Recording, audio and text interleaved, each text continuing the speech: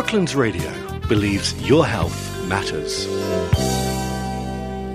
Well, it's great to have today someone who's doing something that is another thing that I'd never heard of. I've got Yvonne Oakes with me, and Yvonne is a soul midwife and a Reiki master practitioner. Hi, Yvonne. Hi, Jill. Hi, how are you? Yeah, I'm good. It's really good to have you here with me today.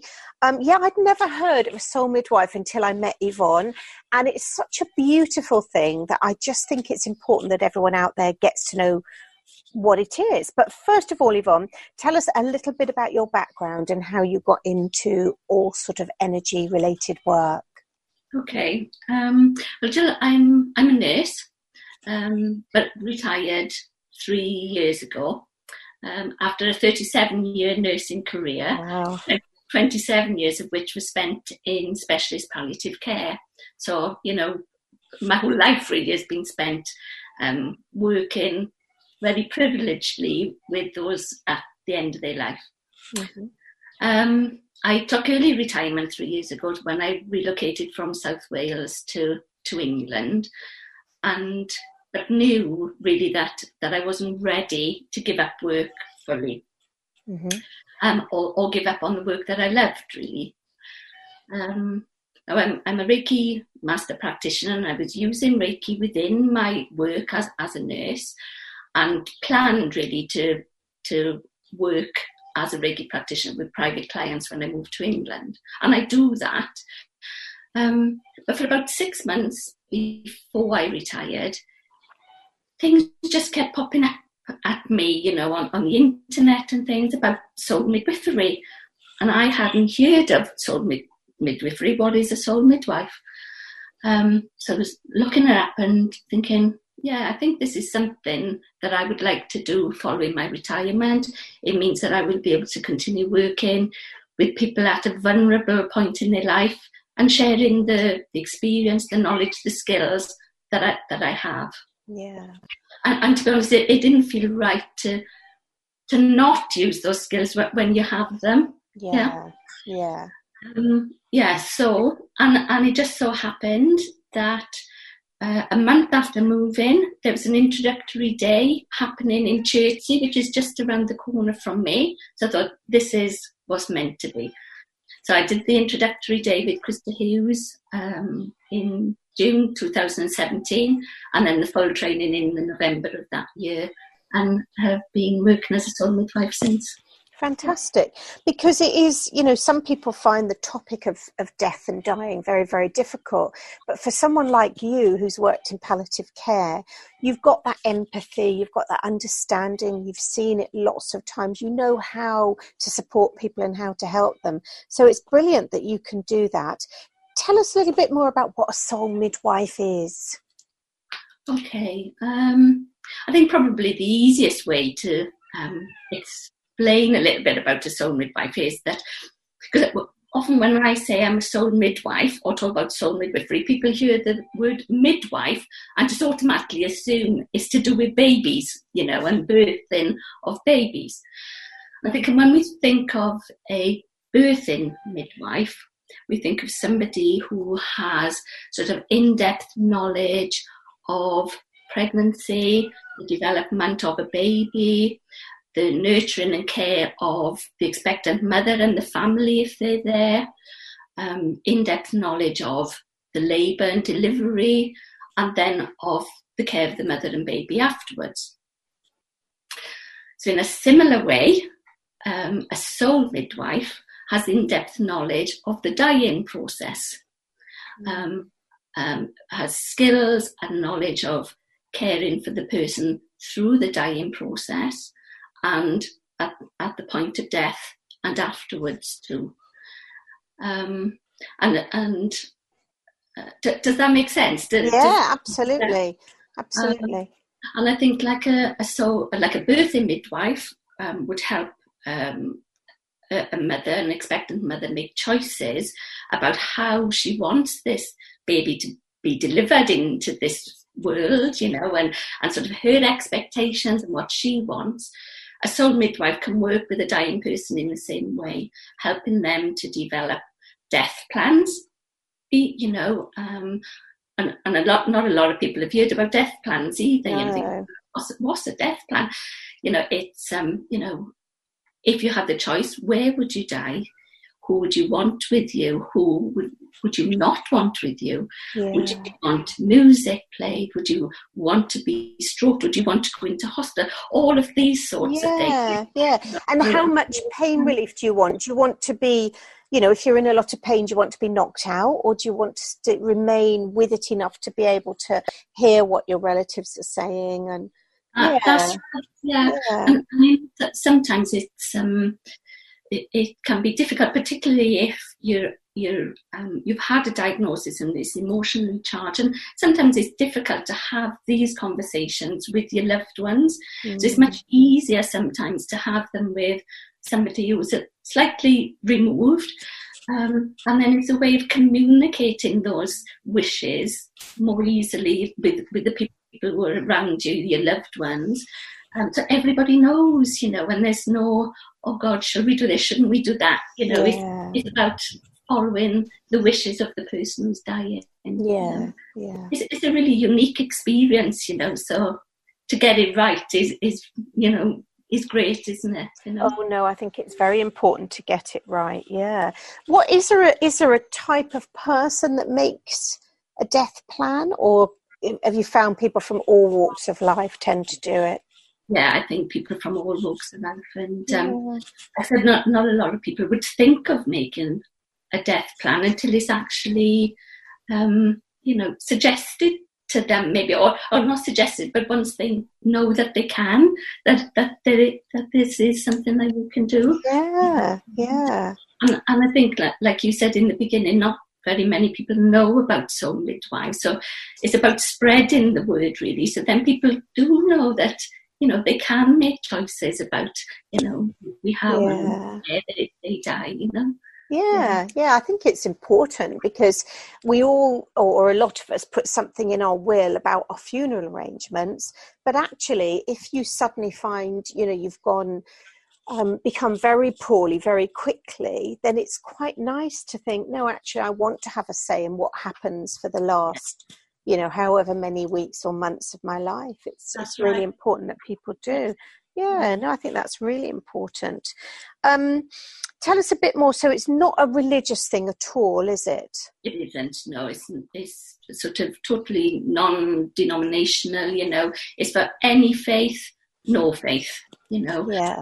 And the soul midwife will work with the person from wherever they are coming from, It's totally about sort of accompanying them from their starting point, whatever their beliefs. Yeah. Okay. And it is just real loving and gentle support. And I guess it will depend on the person and the family, how much everybody, or what everybody's role is, I guess. Yes, yeah. Some people don't have any family or close people to them, so we can be very much there for them. Yeah. Sometimes it is sort of stepping in for the families so that they rest, so to help them then carry on helping to support that person, Yeah. And sometimes we're there for the person right the way through, from a time of diagnosis right through to their death and beyond. Sometimes we're called in and out as needs be, or just as specifics, Yeah. It's all very much depending on that one person, really, Yeah. And of course, we also work alongside sort of the healthcare professionals as well. We're not there instead of GPs and hospital staff and your palliative care services and district nursing services. We're there as well as. Yeah. Okay. Yeah. And the training to become a soul midwife, what's involved in that? Okay. There's a school of soul midwives, which is based in Dorset, in Bridport in Dorset. Oh. And it was founded by Felicity Warner. And she delivers the training along with other trainers and mentors who are geographically based. And the training really is just such a a beautiful experience. You know, I come from a palliative care background. You don't have to have any medical or nursing background at all, or any sort of healing background. You don't need that, because the training covers it all. And it's coming very much more from a sort of a spiritual, again, not religious, but spiritual angle. You know, it's all about the tender loving care, really, the gentleness, you know. And so what's involved is sort of communication stuff, you know, so that we can be active listeners, you know. There's sort of healing modalities there, sort of sound. You have almost a full day on just sound energy, which is just wonderful for building up this beautiful energy if the dying person wants that. There's gentle touch, and just really helping everybody to sort of be able to talk about death and hear about death and be with the person when they are in that space, really.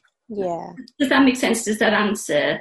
No, I think it does, because I wouldn't have even thought about the whole sound energy thing, but sound energy is so important, isn't it? And they do say that the hearing is one of the last things to go on somebody. I know I sat with my brother when sadly he passed away with cancer, and all night me and my cousin and my sister and my uncle and my aunt were all round the bed and talking away to him and reminiscing.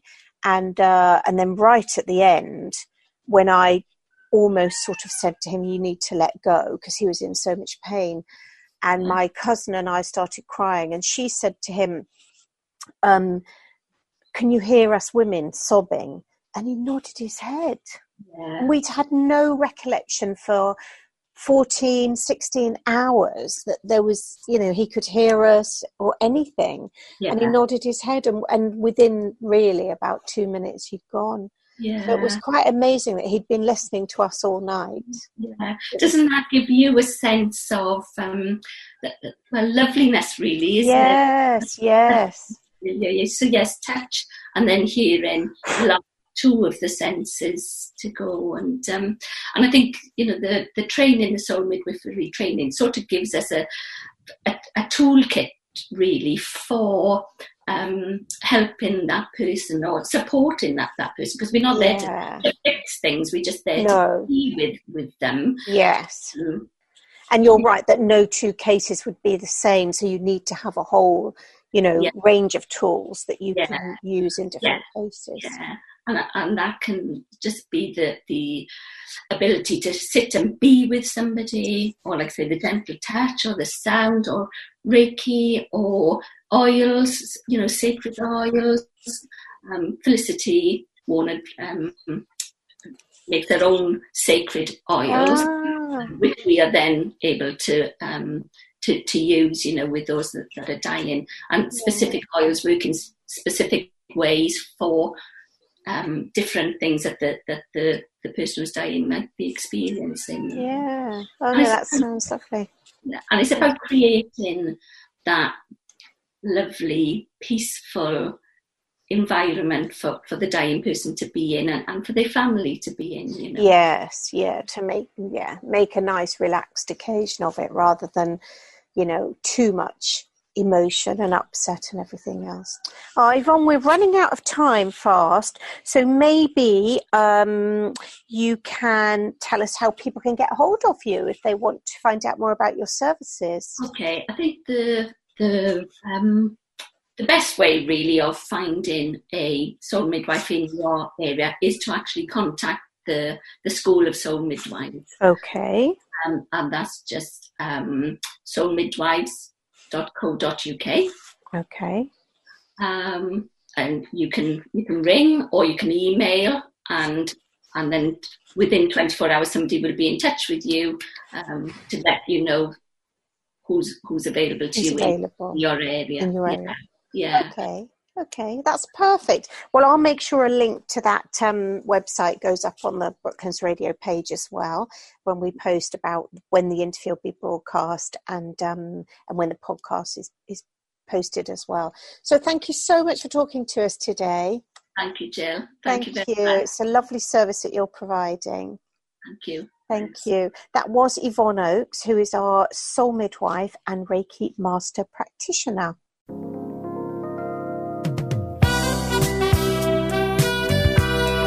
Brooklands Radio believes your health matters.